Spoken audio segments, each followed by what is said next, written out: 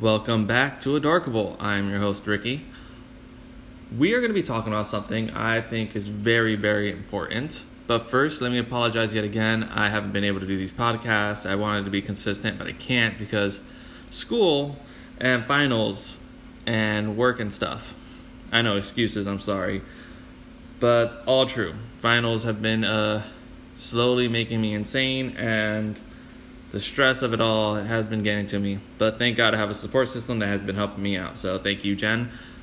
But moving onwards, let's talk about this podcast. This podcast is going to be, just as the title describes, all about what adaptations have failed us in film. These adaptations can be coming from books to graphic novels to even little comic strips that are on a newspaper. I'm looking at you, Tintin. So, let's start off with the obvious bender in the room. We're talking about the one and only The Last Airbender. Boy, was that bad. M. Night Shyamalan directed the film, and he still stands true to his statement saying that he does not regret anything that he did with that film. That was his interpretation of the source material, and he wanted to have his own directed viewing of it, or director's view of it. And I want to be able to say I get where you're coming from, but if the source material is that good and you don't want to be shadowed by the source material, you got to think way outside the box, not just change everything about the source material and then put it in film. It's bad. It's really, really bad. Comically bad, actually. Like, the main things that bothered me in that film were the fact that Aang, A-A-N-G, Aang, as they described him in the source material that Nickelodeon produced, got his name changed to Aang, because why not? 2, the firebenders cannot produce their own flames from their own chi anymore, which is weird. So they actually have to use the fire that's around them. That makes it more difficult. The reason why the Fire Nation was so overpowered is because they can actually produce those flames through their own body chi. That's what made them such a huge threat, is the fact that they didn't need ammunition. They were the ammunition. Just like how airbenders didn't have to actually have, like, lung supply, air in their lungs to actually produce their airbending. They just got the air from around them. Just like at water, they don't... Okay. Now that I'm thinking about it, I see where the twist was coming from. I just don't feel like it was really well produced at all now, still. Because that's the whole point of making the Fire Nation so OP, was the fact that they didn't need their surroundings to create fire, which was cool. Third, obviously, because it's an adaptation film, it's going to be rushed with their storyline, and it felt very, very rushed. I mean, there's a pace, and then you should go through it. Like in the series, there was a nice steady pace of how the story developed. But that's the difference between series and movie. Movies, you have to hype it up because you have to fit whatever amount of story you can in 1 hour and 45 minutes. Which makes a long journey like Aang's and Katara's shortened to 1 hour and 45 minutes almost impossible. So that was another flaw in that movie.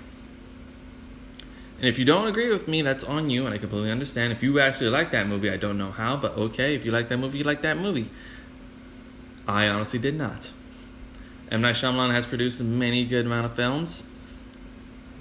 I just don't feel this one was one of them. And that is on me. I understand that.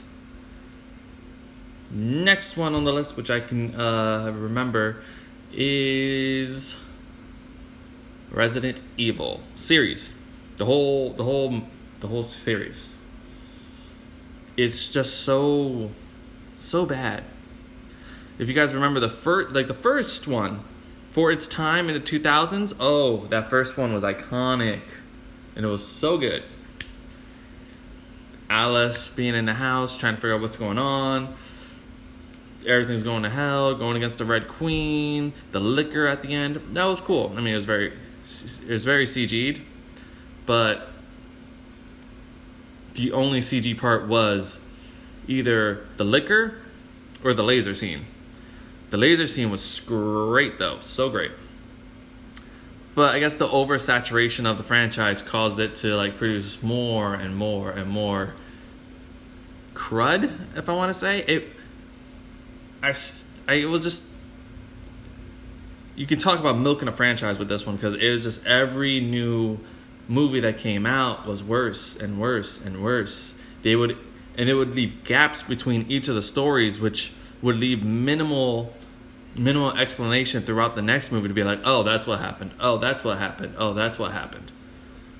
To like quicken the story for them, which is not okay, because the Resident Evil franchise, if you've actually played the video games, have been very...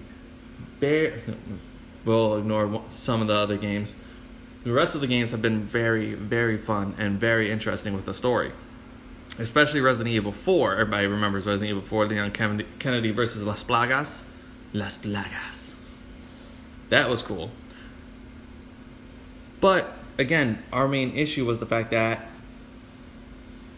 it somehow revolved around Alice and her plight that was singular to the T-Virus, and then every other adaptation afterwards, but wasn't really, which made it very difficult to follow.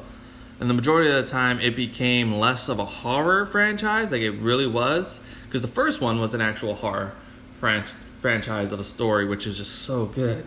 But the second one and the third and everything afterwards, it became more comedic and more action-oriented. Less of the actual horror franchise that we wanted. It became more of a shoot 'em up, which a lot of the games are, yes, indeed, you have to shoot up zombies. That's self-explanatory why you have to do that. But there was a horror element in those games, and like in the movies, there really wasn't. The only horror elements were the pop scares that you got from like monsters coming from around the bend or scariness. I guess that's why I actually appreciated the newest Resident Evil game that came out, Biohazard, because it went back to its roots of horror and fright, because it was so scary playing it.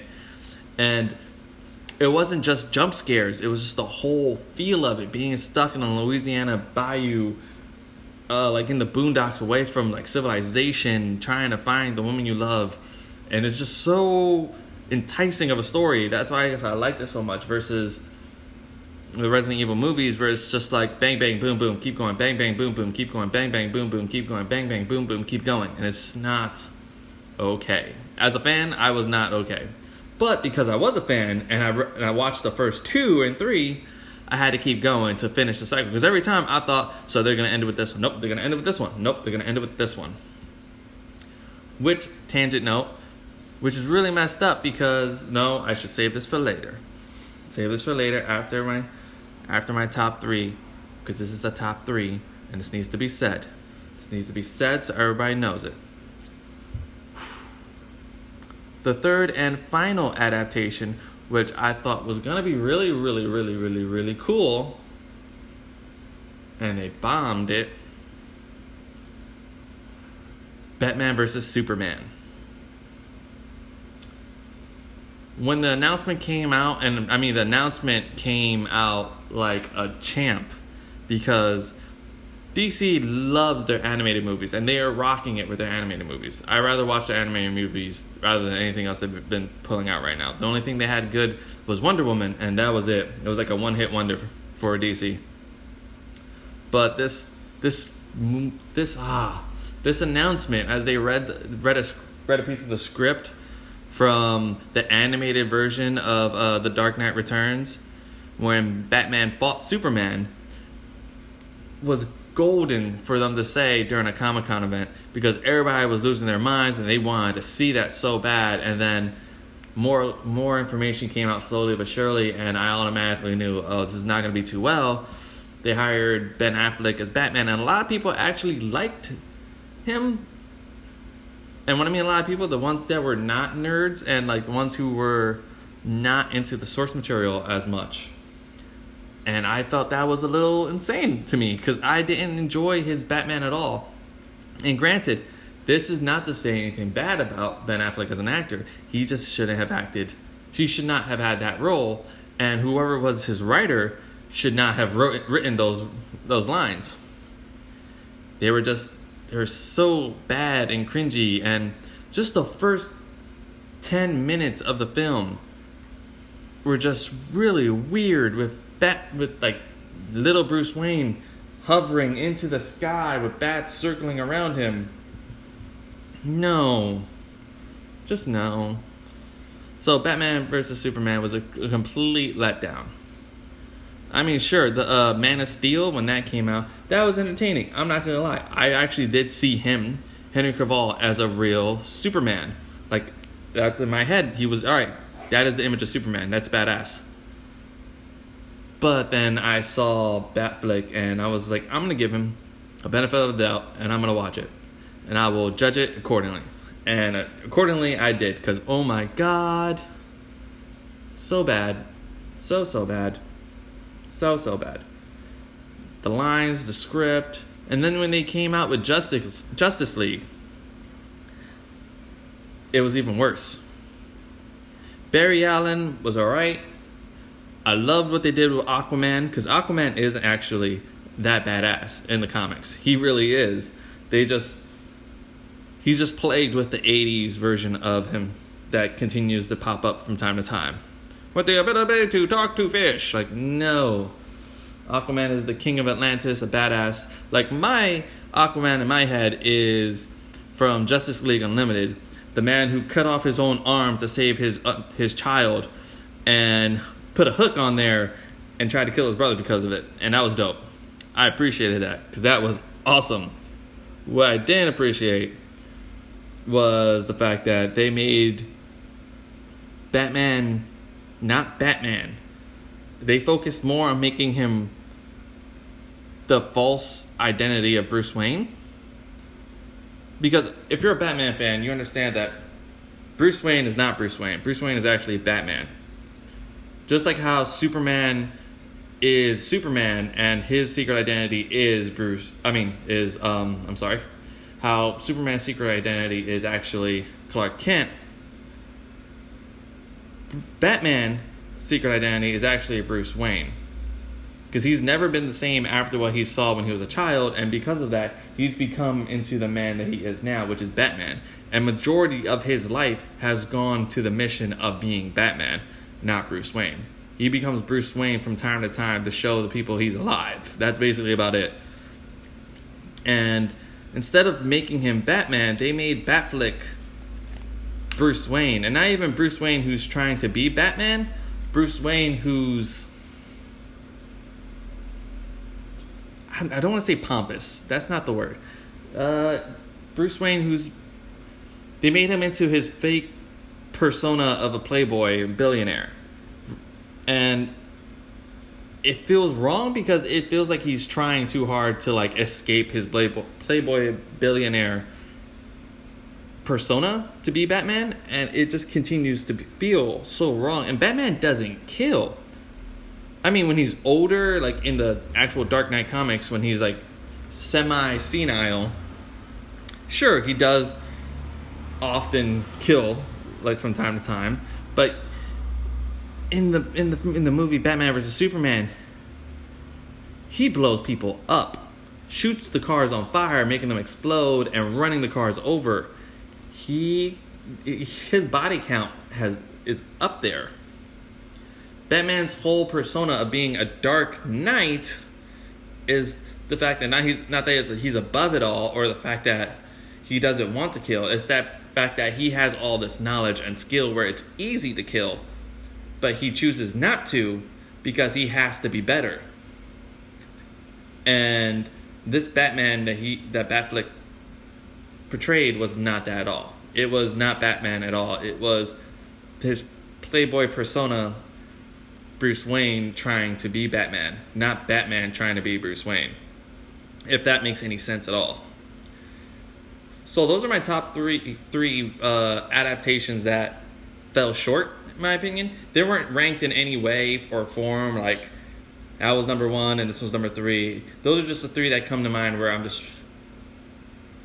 have a soft spot I'm talking about, which is really, really, really important when you're a nerd, when you have that. So I'm going to say this now. In a recent news update, I can't pronounce her name so well. The lead actress who portrayed Alice in Resident Evil, Mila Jovovich, is now the showrunner for the Monster Hunter live adaptation. If we know anything about the past, live adaptations do not do well when it comes from video games or other franchises. One adaptation that actually did well was actually from a book at that, was Holes. Believe it or not, when you read the novel and you actually read the script and watch the movie, they're very similar. They stick to the copyright and like the source material, and it's great. The movie's great, the book's great. That's one of the few adaptations that actually work for the actual film. And I am an avid Monster Hunter fan. I never played the PlayStation 2 version in the beginning. I played when it first came to handheld on the PlayStation Portable. That's the one I played and I loved it. I just don't feel that Monster Hunter needs to be in the big screen. I know Sony did amazingly well with the release of Monster Hunter World. Wait, I'm sorry. I apologize. It was not Sony. I don't know why I said Sony. My bad. I meant Capcom. I know Capcom did amazingly well with their with selling over 7 billion units worldwide of the game. I just don't feel it needs the film adaptation. You know, you should not quit while you're ahead, but quit before you step over yourself, trip, fall, and break your neck, because the franchise is great. The Monster Hunter games have always been a fun time. It's just you cannot put something like that on the big screen, and using an actress like Mila Jovovich to be the actress to lead up the story of it, I don't think it's going to do well at all. This is just them trying to saturate the market again, and I know for a fact it's not going to go well at all. What's the story? They're going to try and catch an Elder Dragon? Well, they're just going to pop right into fighting an Elder Dragon. I don't think that's a good idea for story at all. And it's not like they can start off with an easy hunt either, with like a small little freaking raptor thing. When it just, I don't know where this story is going to even go, or like, I don't know why I'm even so touchy about it. It's just to that point where I'm just flabbergasted at the idea that they want a Monster Hunter World live adaptation, and it's not. And I know from experience that it's not going to be okay as a viewer of films with adaptations. It's not. So I hope you enjoyed this podcast episode. I know I rambled a little bit and stumbled over. I'm still a little stressed from my finals and making a portfolio and studying about Othello, The Winter's Tale, and The Tempest. But please stay tuned. The summer's coming up. I'll be able to have a little more fun, hopefully, with my time, and be able to actually enjoy talking and using my podcast more about relevant and upcoming events, which I'm really excited for, like E3 and other amazing gaming and fandom events that are coming. So stay tuned for that. I'm your host, Ricky. Thank you for listening into Adorkable. It's been a while, but I'm back, and I really missed you guys, and I hope you guys missed me. So please stick around for my next episode. I'll see you guys later.